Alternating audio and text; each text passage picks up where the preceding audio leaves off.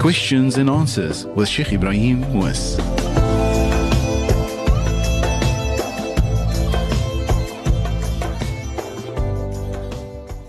Assalamu alaikum wa rahmatullahi wa barakatuh. Very good evening to you. Just after 6 o'clock on VOC 91.3 FM, broadcasting out in the Boerland and the broader Atlantic areas. Please let us know if you have any connection problems out that side, because I know some people out in the southern suburbs don't pick us up as clearly.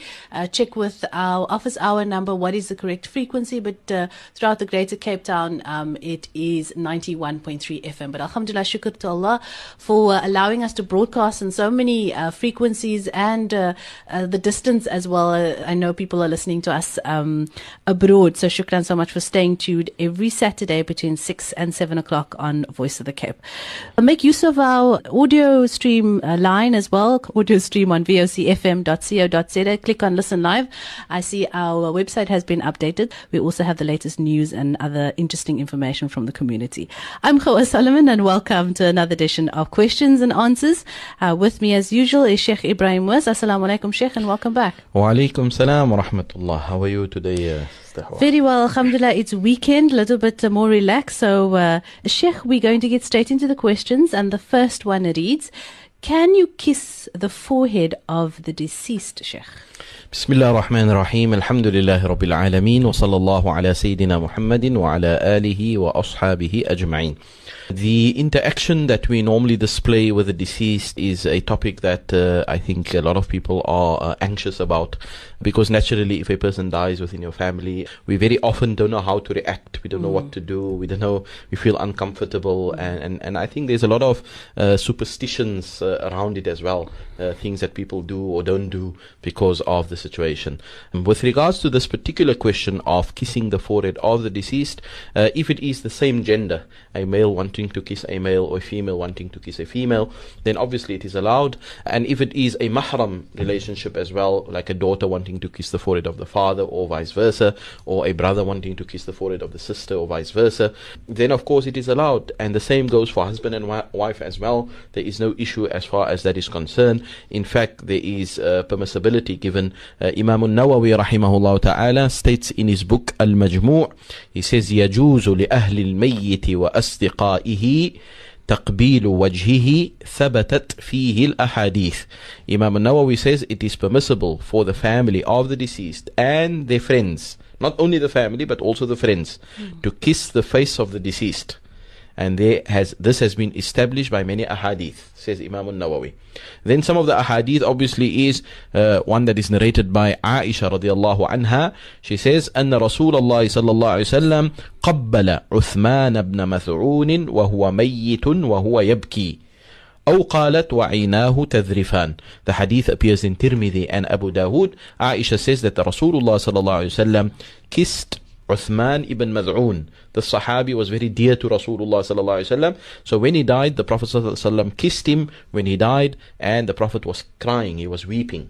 You know, his eyes were tearing because he was in a state of sadness, having lost a good friend and a good companion. Even Sayyidina Abu Bakr radiallahu anh, it is reported in Sahih al-Bukhari as well, that Abu Bakr radiallahu anh قبل النبي صلى الله عليه وسلم وهو ميت. When the Prophet sallallahu alaihi wasallam had passed on, and Abu Bakr came to ziyarah him for the first time after he had passed on, he also kissed the Prophet alayhi salatu wasalam. So these are ample evidences to show that it is absolutely allowed for same gender, even if it's not family, or even the opposite gender, if it is family or mahram relations like that. There is no trouble and there is no issue in that. In fact, it is something that has been done by our Prophet ﷺ as well as his companions, which shows absolute permissibility as far as that is concerned.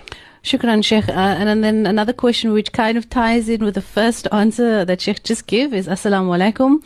I would like to know, what if a husband dies? Can the wife ziyarat the husband? Shukran. Absolutely. I just mentioned it now, that wife and husband and wife, there is no limitations, there's no issues there to ziyarah and to bid farewell and to, you know, say your final goodbyes to them, etc., and to make dua for them in their presence like that. There is no problem at all. Interestingly, you will find that even in the books of fiqh, with regards to the ghusl of the bayyit, you know, who's got the most right to wash the deceased? Now we know it's always same gender first, right? So a male should wash a male and a female should wash a female.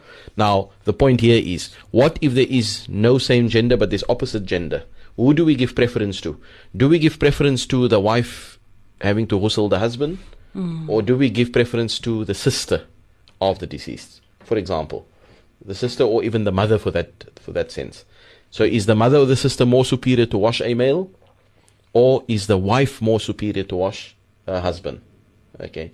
In that case, you will find that our fiqh teaches us that the wife has got more right to wash the deceased, even more so than his own mother, even more so than his own sister. And the reason for that is that there are obviously, there was intimate connection between the husband and wife, more than what there was even between that deceased and his own mother. Okay. So there shows that the wife can play a prominent role. She can wash her own husband, for example, and vice versa as well. If there are no male relatives or male people to do it, then opposite gender, it means the wife can do it for the husband, and the husband can in fact do it for the wife. So if that is possible, then obviously to ziyarah is much less, it's much less of an issue for her to be in the room. I know there are, like I said, when it comes to death, when it comes to these issues, there's lots of superstitions. So all of a sudden people say, no, she must be out of the room, she mustn't even sit there, they are no longer married, they are haram for each other, she shouldn't be close to him, and all those kinds of things. But also because of the strangers in the room, possibly, and she's under idda and all of that. Possibly that could be considered, yes, if she is going to sit close and tight with her. But if there's other people around, there's mahrams around, there's no problem for her to be in the room, and we should not be overly worried about that.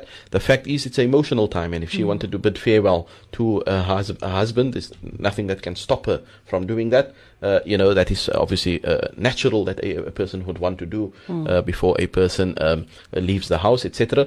So there is no issue like that at all. We should allow we should allow a woman to mourn. We should allow her to. And I mean, after all, some people say they are completely strangers and they are cut, etc. It's not true that they are completely cut in ties, because they still inherit from each other.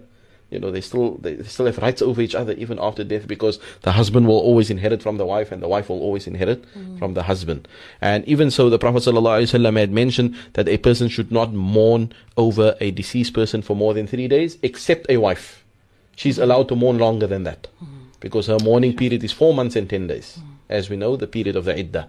So she's the only category of people that is allowed to mourn more than 3 days.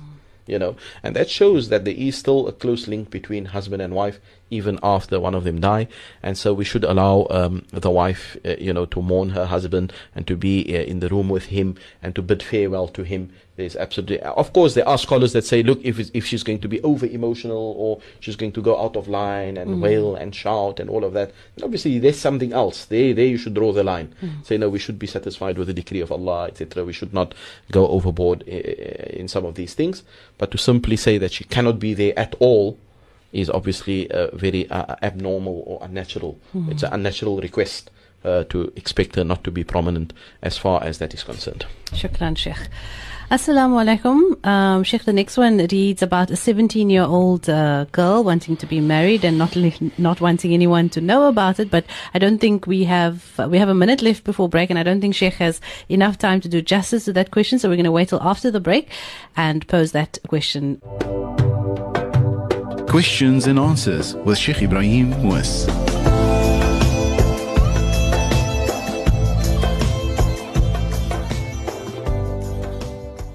Assalamu alaikum and welcome back. I'm Khawa Solomon, with me Sheikh Ebrahim Moos, answering your questions via SMS on 47913, and you can also call us during office hours and chat to Zarina Jacobs to pose your questions on Questions and Answers.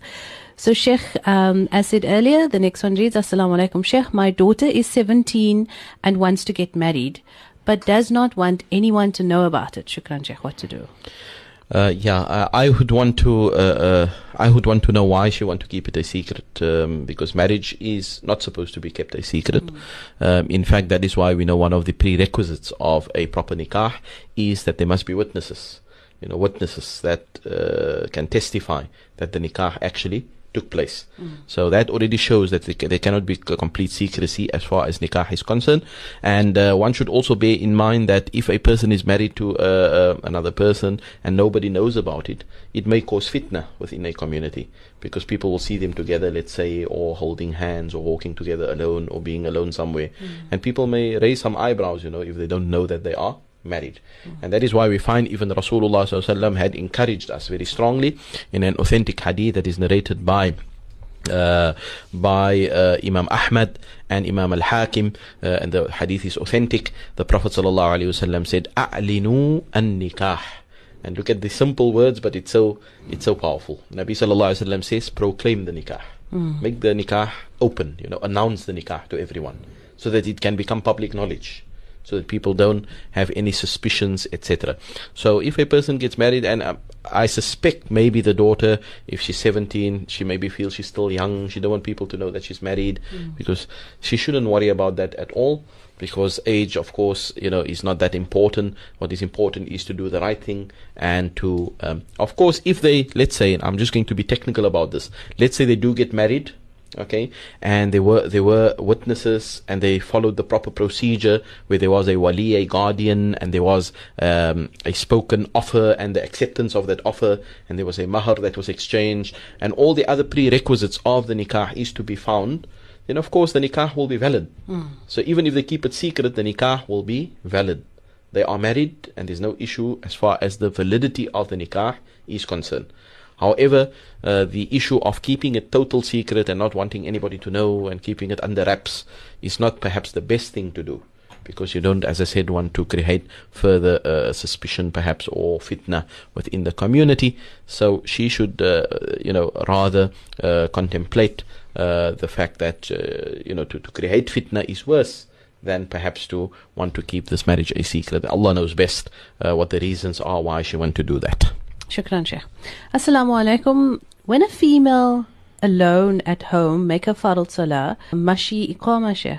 It is sunnah for a female, whether she's alone or whether they are in a group, and they are going to make a group salah amongst females only, then it is sunnah for them only to make the iqama and not to make the adhan. This was mentioned by Imam An-Nawawi in his book Al-Minhaj, Minhaj al-Talibin. He says, وَيُنْدَبُ لِجَمَاعَةِ النِّسَاءِ الْإِقَامَةُ لَلْأَذَانُ عَلَى الْمَشْهُورِ. It is recommended for a group of women to make the iqama and not to make the adhan. And this is the most renowned view on this issue. Okay, so whether a woman is making salah by herself, or whether she is making salah in a group of women that is only women, then in both cases she should make, or one of them should make iqama, but they will not necessarily make adhan. Okay, if it was a mixed gathering, then of course adhan will be made. If it was adhan will obviously be made, but alone, women alone, only iqama without adhan. And it's the issue of the voice, of course.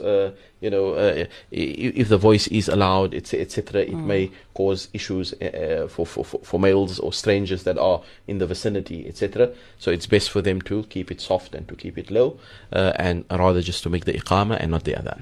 Shukran, Sheikh. Assalamu alaikum. If a boy who grew up with a Christian parents, he was 9 years old when they passed on at the time. This is where it gets interesting, Sheikh. Can we say he was Muslim as he was not mukallaf?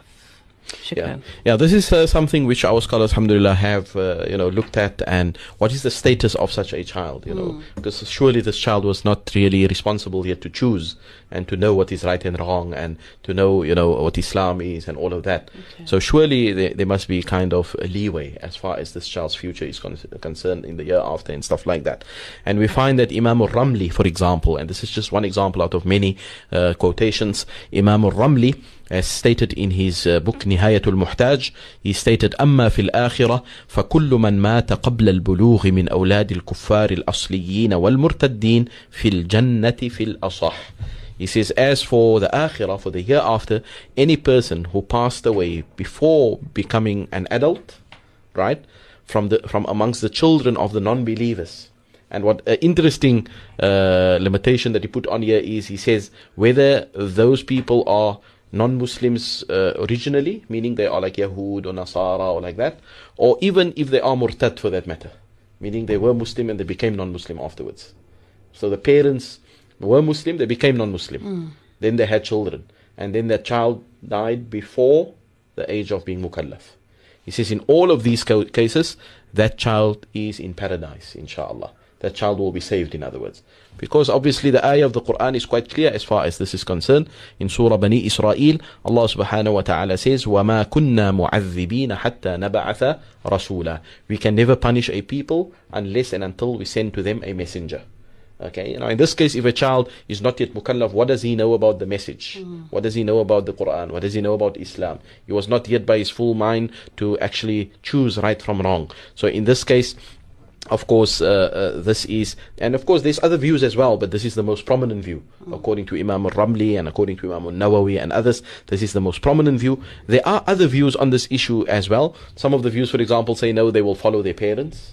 Okay. Then there's a third view that say no, Allah will decide on the day of judgment what will happen to them. We don't know. Okay. And so there are different views, but Imam al-Ramli, as I quoted, stated that the most correct view is that these children that died in a state of not being mukallaf, and they had parents that were non-Muslim, they will definitely be in Jannah, they will be saved, because Allah Ta'ala will not punish a soul if the soul was not able to recognize right from wrong in the first place. Shukran, Sheikh. I'd like to add on with this question. It's, the fact that the boy is now 9 years old, and he's now going to have to grow up as a non-Muslim, whether his parents, family are non-Muslims. But what if he has Muslim family? What is the responsibility of that Muslim family then? No, we obviously cannot interfere, as far as that child is concerned, because that child will be under the jurisdiction of its parents. So the child, But if the parents had passed on? Yeah, if the parents have passed on and there's absolutely no one amongst his own immediate family to take care of proceedings, then of course the Muslim family can then step in and they can do Muslim procedures for him, if there's no one else. Okay, because now he's been raised so-called as a Christian, his parents died as Christian. But if there's no one else, then of course they can do that. But if there's other family involved and they want to claim, then obviously we cannot interfere, okay, because that was their choice, that is how they, but in terms of the akhirah, that child will still be saved, whether the procedures have been done or not. So it's not dependent on whether Salatul Janazah is made over them or whether they are hustled and stuff like that. But let's say there is absolutely no one, which is perhaps what you are saying, there's no one except Muslim family or close ones, then in that case we can follow Muslim procedures, because we consider that child to be saved in any way. We consider that child to be a child of Jannah. So we can follow the normal procedures in burial in that particular case, if there is no objection. Shukran, Sheikh. Inshallah, we come back with more of your questions on 47913. Back in a moment. The Voice of the Cape. The Voice of the Cape. Questions and answers with Sheikh Ebrahim Moos.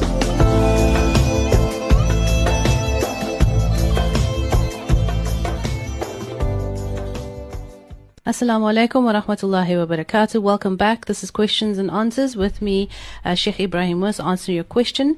And the next one reads, Sheikh, Assalamu alaikum. Can a husband sleep with the other wife when it is not her time to be with him? Yeah, one of the major duties of a husband that has more than one wife is to make sure that he gives them equal time, and he makes sure that he does not give preference of for one over the other in terms of resources, in terms of everything else. This would be a sin on his part. We know that the Prophet ﷺ was very particular on this issue. I mentioned many times before that towards the end of the life of Rasulullah ﷺ, he used to still be concerned as to whose chance it is amongst his wives for him to stay at. Even during illness, he would ask, where should I go tomorrow? Until obviously they gave him permission to remain with Sayyidatina Aisha radiallahu anha. And so the technicality here is, if let's say the husband has got two wives, so obviously he's giving 1 day and 1 night for each one. 1 day and 1 night for each one, right? So it's every alternate day by a different wife. In that case, obviously he should not enter upon the wife whose chance it is not yet, right? He should not enter upon her except for necessity, because sometimes he needs to enter quickly just to make sure the kids are okay, or something urgent came up just to sort out and settle, etc. Okay, and if he does that and there's a need for it, then it's fine. But he should not also overstay his visit. He should just do what is necessary and then go, especially if it is not the time for that particular for that particular wife. Okay, because each wife deserves their time, and if he does that, without any justification, and if he does that intentionally, then he's committing a sin. he is definitely committing a sin. So the question here is, may he just, if let's say it's wife number 1's turn, but he's by wife number 2 currently. Okay. Can he, I think the question here is, can he now just sleep there and sleep over if he feels tired or whatever, even though it is not her turn? The answer is no, he cannot do that. Okay. And if he does so, he must then give the other wife extra time as well. In other words, he must make up for the time also. And he has committed a sin by foregoing the turn of the other wife. So it's very particular, it's very meticulous. It should not be something that is taken lightly, because after all, it's an amana you've taken on the wife that deserves your care and attention.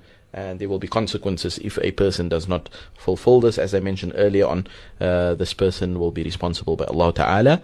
So he must make sure that he gives equal time, equal resources, and equal attention to both of the wives. As I said, if there's a need to go to the other one to settle something, sometimes there's something wrong with the child, or something to be fixed, or just something to be dropped off, or something to be picked up, that's fine, that we can understand, as long as it is not an intentional overstay at the one place at the expense of the other.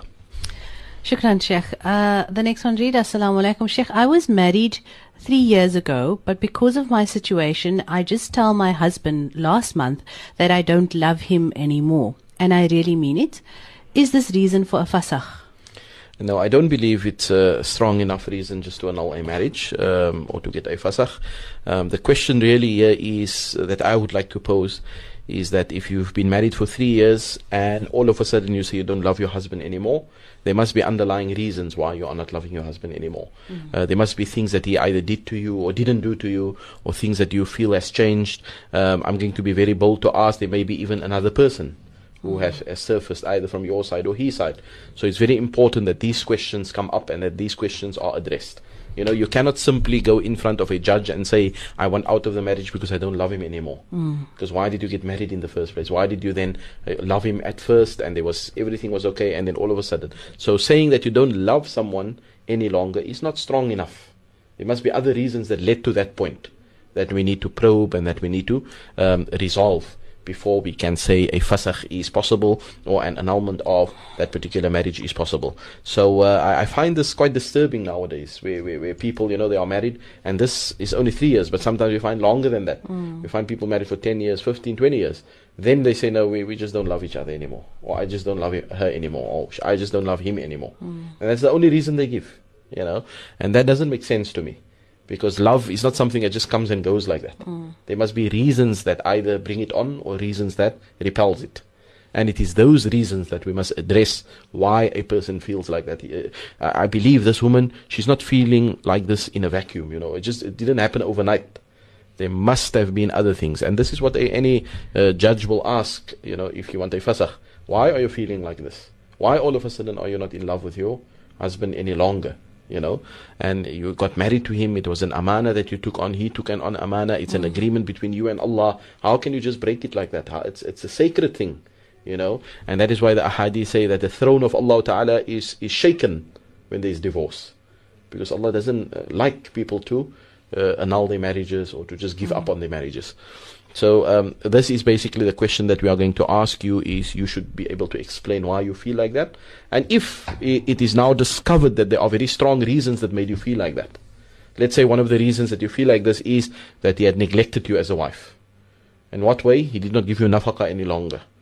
He did not look after you any longer. He did not fulfill his marital duties towards you any longer. If that is the case, then you've got a strong reason for fasakh. But it's not simply because you don't love him. It's because you don't love him based on those reasons. And those are the reasons that must first come out and surface before a judgment will be given on this matter.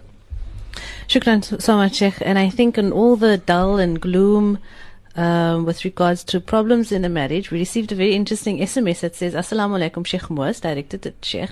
They just want to say, shukran to my wife for everything she's doing for me. I love you so much. Wassalam. MashaAllah, that is really sweet. A breath of fresh air for us, where we don't have a question saying, inquiring about a problem, but rather something positive. saying that it's not all of us have problems. And yes, alhamdulillah, I am a strong believer that there's so many good people out there, there's so many good marriages out there, there's so many beautiful things happening out there. It's just this kind of show, obviously, that don't highlight that, because we are here to obviously listen to people's issues. But I'm very glad that the person sent it, because it gives, I think, encouragement for others. Because people may begin to wonder, is there any marriage out there that is okay? Because the type of questions that we answer here, and there's living proof of it, that there are still marriages that are quite rock solid, and that people still love each other the way that they should, etc. So shukran for that. SMS, don't hold back if you've got some well wishes, and just to give a ray of sunlight rather, to all the negativity happening in this community. We really appreciate it, and do keep them coming. Assalamu alaikum. The next one reads, Sheikh, if husband has more than one wife, can the first wife make a nuisance via phone calls or text messages, if not her time, causing problems between the other wife and husband? It seems we have so many questions of two wives coming up in this program. Sure. Yes, somebody really who's taking a second wife, he should really be able to think about all these things before he gets involved, in anything like this. It's quite a lot of dynamics and a lot of diversities that he will have to be facing, and logistics, not forgetting the logistics that he needs to sort out. So in this case, the wife is complaining that the other wife keeps on texting or keeps on sending messages or phoning unnecessarily. Yes, if the intention of that wife is simply just to cause trouble and stuff like that, then it's wrong. She shouldn't be doing that. And again, I repeat, it is the husband's duty to set these boundaries. The husband should lay the foundation for all of this, because he is the sultan in the house, and that's a title that he often like to boast about. Husbands like to boast about that title. So here's a chance for you to display this title. You are the sultan. Make sure that the deen of Allah is being carried out in your home with regards to your two wives. So if this is the case, you should be telling your first wife, look, you cannot be phoning me all the time when I'm by the second wife, especially if it's unnecessary, especially if it's a nuisance. If it is that a phone call has come through or something that is an urgency or that is important, then one can understand that, right? Let's say the child becomes sick, and the husband is by the other wife, and obviously that wife should understand that the child is priority, can go there, and messages or whatever regarding that will be acceptable. But if it's simply just to take his time, it could be that the wife is just spiteful. She knows that the husband is now by the other wife, and she's just spiteful now. She keeps on phoning, or she keeps on sending texts and stuff like that is unimportant. Then yes, that should be something which he should curb, and that he should put a stop to. Because after all, it is going to be a nuisance for the other wife, and it's going to be troublesome for her to be, for her time to be taken like that, if you are going to be on the phone with the other wife all the time. So it's a lot of things that needs to be worked out logistically, and it is really upon the husband to sort out these things to the best of his ability, to make sure that everybody is happy and everybody at least feels contented within their space that they find themselves in. I think there are big issues around second marriage, seeing that we get so much problems. So there should be, maybe Sheikh should encourage having a class, or the ulama to have a class for men who have second marriages, or choose to want to take a second wife. Absolutely. Now, I think people taking a second wife are very brave. Yes. Alhamdulillah, it's a area, that shows perhaps strength from their side. But looking at the questions, it also shows it comes with its fair share of issues, trouble, and I think that will always be there. I don't think any marriage will ever, if there's two wives, will ever be free of those kinds of issues. But I think it's how the husband is going to handle it, and how he's going to deal with it. Yeah. That is his, and here we can clearly say that is his baby. We will have to sort it out because he decided to go that route. So no one else. And I'm sure he knows about the issues. Yeah. Yeah, you can't really hide it if the wife, especially if the wife is upset about it. Definitely, you will be the first to know. So inshallah, try and communicate firstly with your husband, so he knows whether you are the first or wife number 1, 2, or 3. Inshallah, all the best to those marriages, because at the end of the day, it is real stories and issues. Assalamu alaikum. Is it permissible to ignore and not greet a family member that constantly degrades and insults the ulama, Sheikh, calls them dajjal, and say they promote shirk? Yeah, we cannot obviously win people over by showing bad character. If somebody shows bad character, we should show them better character. We shouldn't go down to their level, we shouldn't, so this person who's bad-mouthing the ulama, it's obviously very bad for him to do that. But how are we going to convince him or win him over or, encourage him to change? We cannot do that by shunning him or by not involving ourselves or by not greeting, etc. To the contrary, this is a person that we should embrace and we should engage and that we should talk to and that we should try to spread the love and the peace to him and try to change his ways in a way that is conducive. And I love this hadith by the Prophet ﷺ that is narrated by Abu Hurairah, and the hadith is found in the book of Imam Muslim, very well-known hadith. The Prophet ﷺ says, لا تدخلوا الجنة حتى تؤمنوا. You will never enter the Jannah, you will never enter paradise until you believe. ولا تؤمنوا حتى تحابوا. And you will never believe until you love each other. أولا أدلكم على شيء إذا فعلتموه تحاببتم. Shouldn't I teach you something? If you were to do it, you will increase your love for each other. The Sahaba says, please tell us, Ya Rasulullah. And the Prophet ﷺ says to them, أفشوا السلام بينكم. Make sure that you spread the salam between yourselves. Meaning the peace and the greetings. Spread the greetings of peace amongst yourselves. So this is an indication, by the mere fact that you are greeting your Muslim brother, that will be eventually a chance for you to breed the love between you and him, and it will breed good relations between you and him. So this person who's doing this, yes, we should obviously give nasiha to him, we should advise him properly and adequately, and we should tell him that what you are doing is obviously wrong. You should never, slander the ulama. If you have a problem with an alim, if you have a problem with something, go to the alim himself, try to find out why he said that or what he said. We are human beings. After all, I want to mention, we as ulama, we are human beings. We are not malaika. We are not angels. We are not infallible. No one is infallible except the anbiya. So even a alim, a sheikh, he can make mistakes, He can do something wrong. He can do something that perhaps you are not happy with.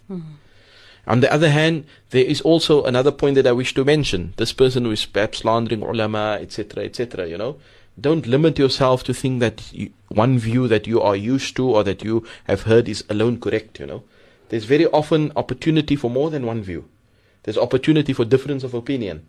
And on the show, I've highlighted this many times, where I would give an answer and say, the Shafi'i say so, but the Hanbali say something else. The Maliki say something, but the other madhab say something else. Which shows there's diversity, there's dynamics within our Sharia. And very often we are very dogmatic in our approach, where it's only our view, alone.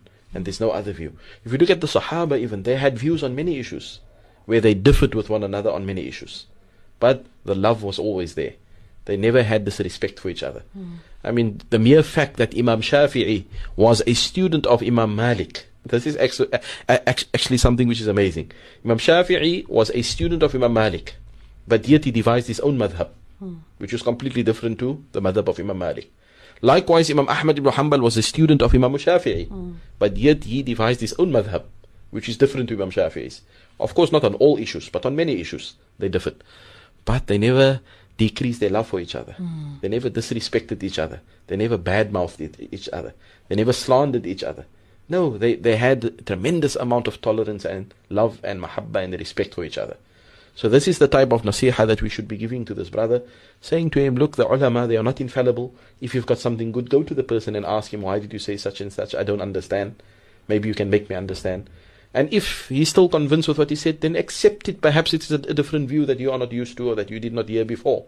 Instead of crucifying or saying this, to call somebody Dajjal, saying that they call the ulama Dajjal, it's a very bad thing. Imagine you compare somebody to Dajjal. Dajjal is like the worst of our calamities that will happen towards the end of time. The Nabi Sallallahu Alaihi Wasallam says there's no fitna greater than the fitna of Dajjal that will come. Because he will change everything around, everything that is right he will make wrong, and everything that is beautiful he will make ugly, etc. So to compare any human being for that matter to Dajjal is something which is unbecoming. So, but how do you win over such a person? Not by shunning him, not by showing him bad manners, not by you also crucifying him or that. No, greet him, take his hand, sit with him, try to encourage him, try to give beautiful advice, as the Quran teaches us, "Ud'u ila sabili rabbika bil hikmati wal maw'izati al hasana." Call towards Allah Ta'ala with hikmah and with good admonition, good words. And that is how Rasulullah Sallallahu Alaihi Wasallam won over people. People cursed him as well. People called him also all sorts of names. They called him a majnoon, a madman. They called him a kahin, a soothsayer. They called him a sha'ir, a poet. They gave him all sorts of ugly titles. But the Nabi kept on making dua for them. Say, oh Allah, forgive them, maybe they don't know. Oh Allah, guide them, maybe they don't know. So this should be our attitude as well towards this brother and towards others. Make dua for each other. Spread the love and peace amongst each other. Give good advice. And hopefully, some of these things can be resolved. And if it cannot be resolved, at least we can remain tolerant and respectful towards each other. That is the least that is required from us. Inshallah. Shukran, Sheikh. Another good and very pleasing message that we can say, not that the others aren't, they're just a bit challenging, inshallah. But alhamdulillah, we received another a positive message, Sheikh, and it's again addressed to Sheikh. Assalamu alaikum, Sheikh Moos. Just want to say shukran, big bold letters, to my parents for being there for me. May Allah grant their health, rizq, and increase their business, inshallah. Ameen. I know we did in the previous show talk about parents, so yeah, it's a good message for beautiful, parents, mashallah. Very encouraging to at least see, the other side of the coin, where somebody is thanking his parents and showing great respect and love for them. And may Allah grant all of us to follow in this particular footstep and have this beautiful relationship with our parents, inshallah. Inshallah. Next, we ask a question around marriage again, but parents, having issues or causing problems. After the short break, Sheikh answers it. Questions and answers with Sheikh Ebrahim Moos.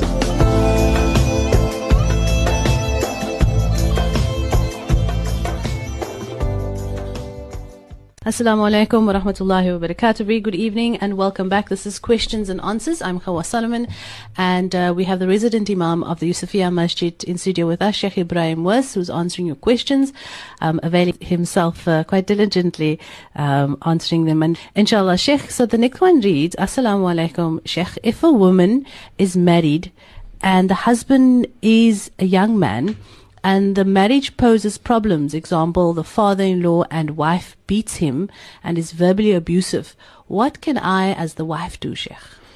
Yeah, I'm a bit confused with who is beating who. I mean, the father-in-law is beating up this poor boy, and also the his wife. His own parents? Or her parents, it seems. Okay. So I don't know who's posing the question, if it's the wife herself, or because it seems the wife is beating him as well. Or maybe it's the father-in-law and his wife. Okay, so the mother-in-law and father-in-law seems to be beating him, and she's the wife saying, in other words, she's the daughter of these people, saying, what can I do?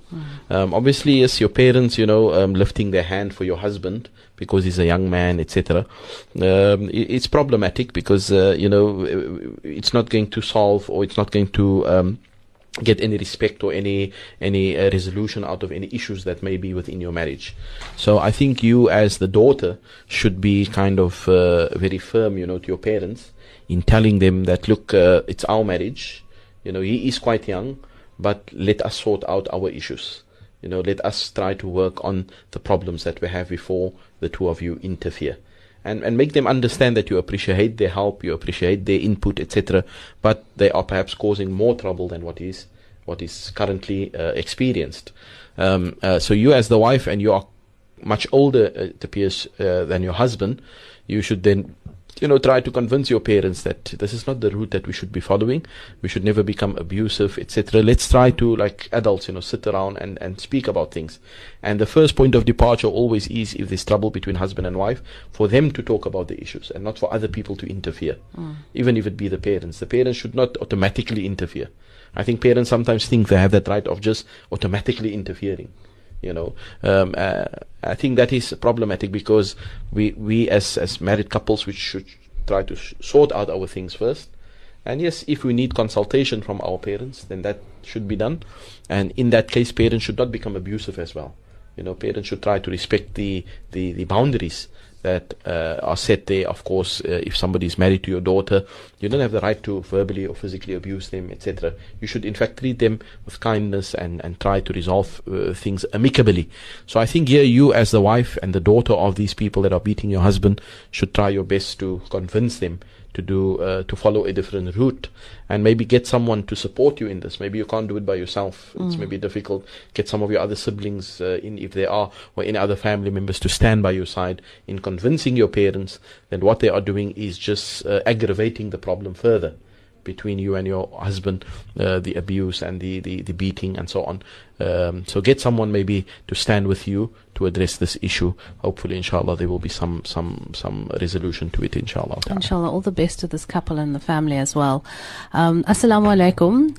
Can a Muslim sell qurbani meat, Sheikh?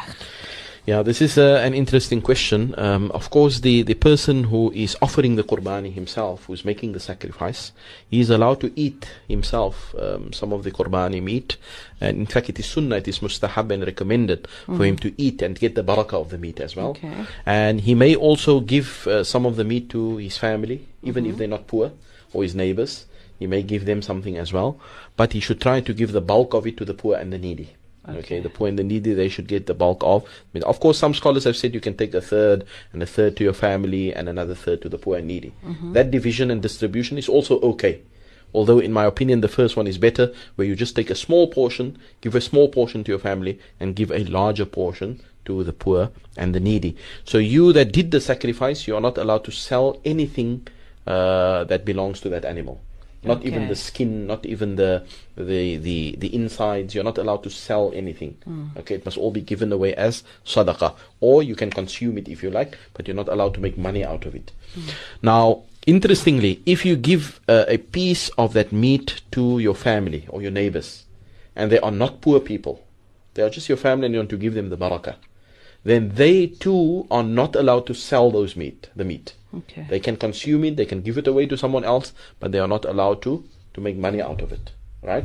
However, if the meat is given to the poor and the needy, that poor person who receives the meat, he is at liberty to do with the meat whatever he wishes. Okay. So let's say he wants to sell the meat, then he may do so. And the hikmah in that is, on the day of Eid al-Adha, he may receive a lot of meat, and is not in need of so much meat. Yes. So he may sell some of the meat to buy him something else. But that is on condition that he is poor, that he is somebody that is in need. Okay? So the person that is in that condition, he is the only one that is able to sell off something that was given to him as qurbani meat, because he may be in need of buying or purchasing another item in his home which is more needed at the time.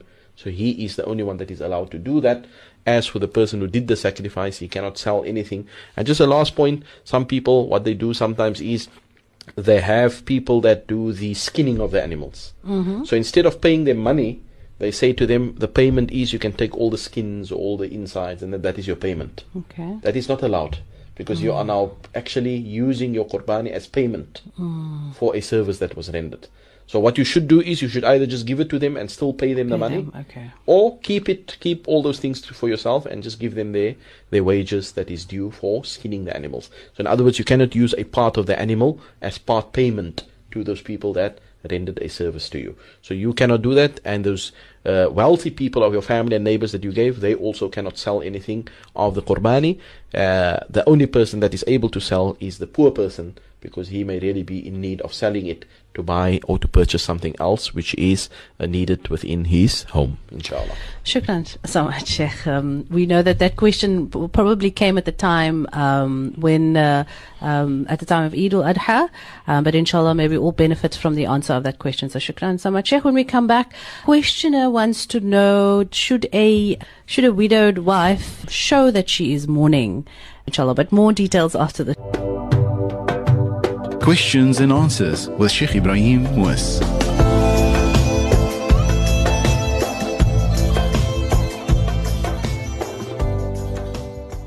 Assalamu alaikum wa rahmatullahi wa barakatuh. Welcome back. It is the last segment of our question and answers for today.